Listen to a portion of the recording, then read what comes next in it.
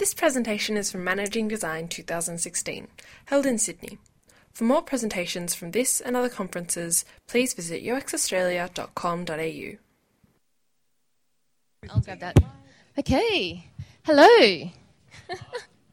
Love to see so many lovely smiling faces. Oh, thanks, Peter. Hi, my name is Ruth. I'm Ruth Ellison. And we're from PwC Experience Centre. And Amir, thanks for mentioning Stanford. I was actually on the Stanford crew. And so what we're going to share today is the lessons that we have learned going about how we build happy, healthy cultures. So I'll be sharing a little bit from the kind of going through an acquisition, how do we go through that, and also being on site with clients, how do we build healthy cultures from there too.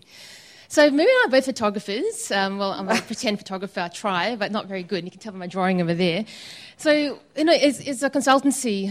One of the main things was how do we balance this tripod of a consultancy, right? We're trying to balance tools, infrastructure, methodologies, financial stability in a pipeline of work, and culture. But in a busy period of time, particularly now in the lead up to June, one thing in particular tends to drop very quickly for consultancies in particular, and that is the culture aspect. Yeah, and that's something we're going through at the moment. It's coming to financial year end, and everyone's like, let's just get people on projects and just really make it happen. So it's our culture that's actually being affected the most. And that's where you make, most of the mistakes as well. Yeah. So we've got a couple of, very short and snappy sort of takeaways. And, the first one being park your ego at the door. And the way we actually introduced that was to introduce team critiquing. I think we've already talked about that a little bit. I think Cam mentioned it. It's mentioned a few times about rather than being critical, open that sort of enable the environment where you can actually critique. So what we introduced was on a weekly basis, we would just share everything that we're working on and enable everyone in the team to actually critique the work that we're doing. So it doesn't matter if you're a leader, it doesn't matter what sort of level of a consultant you are, senior, junior, whatever you are. It's all about sort of enabling that critique, that sort of environment. And it's kind of tricky, isn't it? Because consultants, they get used to getting called in and telling people what to do and trying to, go, actually, no. Consultants are coming in, you're going to work with people, right? We're here to develop a solution and understand the problem together. How do we park the ego at the door so we're not doing that whole, I'm the designer, I know best? Somebody was working with one of the new management consultants who came to join our team to understand how do we show work early. I think it was Cam that introduced the talking about the 30% feedback. You don't wait till the very last day to show stuff and go, I'm going to show the client this tonight in 1 hour. How do we encourage that critique kind of culture? Definitely, and we also sort of talked about radical candor as well. That's really, really healthy. I think being transparent, call it out. If anyone has an ego around you, whatever, dude, just call it out. Pack it at the door. Yeah. Okay. This is one of my favourite, collective responsibility. So being part of a larger beast now was really tricky. How do we balance getting things done to you and balancing things that are done with you? And how, as leaders in a business and those that are above us, how do we help manage and grow a culture where we all develop a collective sense of responsibility for getting things done? And I don't know, it's a constant challenge. And I think one of the issues comes down to how do we help people feel individually valued for what they do? And the previous talks, the theme about generalists versus specialists, recognizing individual skill sets, I think Cam mentioned, that's really important. And for us, particularly being in a big consultancy, is how do you help recognize the fact that we've got, specialist researchers and designers? Yeah, absolutely. And so one way I actually found quite useful was, as a specialist, I put up what I thought is specialist in my area. So I work as a service designer and I've been recently sort of working with DTO and DHS. And, so I put up on the wall what I think should be on there. And then we invited like the legal person, the architect, the UX researcher, the different sort of skill sets to come along and actually put up what they feel they're responsible for. And all of a sudden, we were building on top of other people's creativity. And I think that's really sort of key in building the right sort of healthy culture. And it's not just within the consultancy, it's also on site with clients. So this is a photo from a session we were running last week. We have these ongoing sprint cycles where we go out and do research, and everyone's out researching with us. And this is a delivery manager. She's actually adding a bunch of things that we've learned from the research, and everyone's taking responsibility for actually building upon other work that the team has done. Oh, my favourite. This is my I love favourite food. as well. Those who know me, Food. Ruth, cupcakes, morning tea, afternoon tea, I'm there. Anytime there's food, I'm there. But I have this really strong belief, value, and system that a team that eats together stays together. I know it sounds a little bit trite, but for me, I always find that teams that actually come together, there's this bond that gets created. Yep, absolutely. And so at the moment, I'm working 4 days out of the office. There's many other team members who are actually not around in the office either.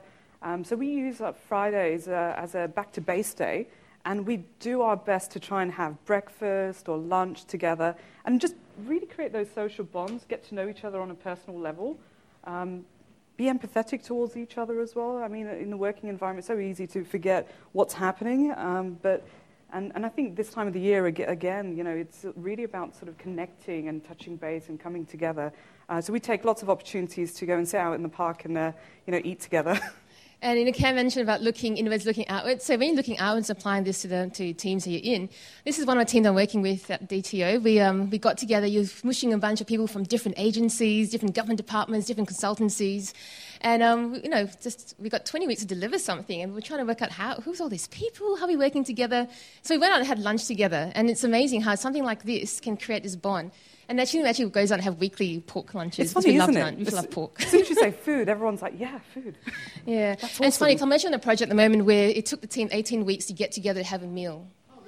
18. Yeah. I'm not mentioning names, but 18 weeks. You sort of go, well, it's only 18 weeks, but the project was 20 weeks long, and we had to simplify tax law. It's not to do with tax law, it's tax law stuff. But what was fascinating was, until we had that lunch together last week, all our meetings that we were going through, the findings from the user research, looking at all the kind of what the lawyers were telling us, there was a little bit of head-butting constantly going on.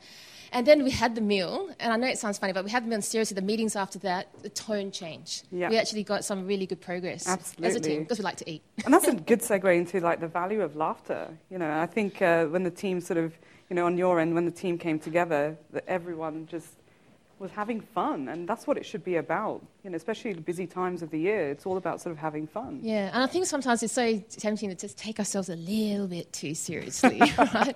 We've been practicing this space for a while, but we don't have to take ourselves that seriously. It's really nice just to laugh at yourself and encourage that kind of sense of community when you're laughing together. No, that's so true. And, I'll give you a very quick example. One of the partners at work was giving me a very serious message. And I started laughing. I thought he was joking. But I genuinely started laughing. But he started laughing along with me. And I thought, okay, this is good. He's now realizing how ridiculous this sounds. And that was about sort of hiring a whole heap of people in a space of a week or something. I was like, haha, oh shit, you're serious. But, it sort of emphasized the point of, no, we can't do that. It's just not possible. Oh, you could say this one. You could say the swear word. I haven't been swearing enough in this presentation, actually. But seriously, no dickheads. I mean, come on. It's so tough. I mean, it's so difficult to actually carefully craft that, the culture in your team. And it's really, really, it makes it even harder to recognize those dickheads around you. And how do you then sort of manage that? How do you sort of handle that? And, what do you do to make that sort of, environment better for yourself? But I think, it's about being an empathetic leader. Try and sort of understand. I mean, we're leaders, Ruth's in Canberra, I'm in Sydney, and when we sort of turn to our team and say, hey, really need you to do this, we've got to be empathetic about it. It's easy for us to say, hey, this is urgent for me, can you make it a priority? It shouldn't be that way. I mean, there's been a few instances where we've broken this rule, because the person that we wanted to hire was actually really, really good at what they do. But then the culture makes it didn't quite happen. And when we broke the rule, it actually affected the rest of our team, not just that person. So the times you go against the values is when... Well, everyone's got shit happening, right? Everyone's busy. Yeah, so at the end of the day, I think it's really important as well as design leaders, how to encourage to call out this kind of dickish behaviour. Oh, I said it. How do we call out this kind of behaviour and enable that kind of culture where we can raise things with each other and have that radical candor and actually say, hey, that's not on. We do want to encourage a happy, warm, fuzzy culture. Absolutely, and it's okay to say no. I think the other way around as well. So when our leaders come to us and say, we really need you to do this, make it happen, and you're like, 6 p.m, I really want to go home, watch Game of Thrones, what do? You say, no, I can't. You've got to call it out. Yeah, I think for us the biggest one, being going through an acquisition, this was a tough one because we were acquired into a bigger company, and when they've got bigger rules, we have to go in place. There's different management styles, different recruitment styles. Yeah, it's holding true to your values. That is tricky, actually. Just on that point about recruitment, I think everyone's got that challenge at the moment of recruiting the right people in the team. And I think when you're sort of at this point where you've got lots of projects coming in, it's so easy to be reactive as well. So I've got five consultants to hire, but I'm not going to be able to go out there and find the 5 of the best consultants if I need them right now. So it's actually making sure in your recruitment process that you're looking out for those dickheads, making sure you're not hiring those dickheads, and will they really fit into the culture that I've really carefully crafted as well. That's it. Thank you. Thank you.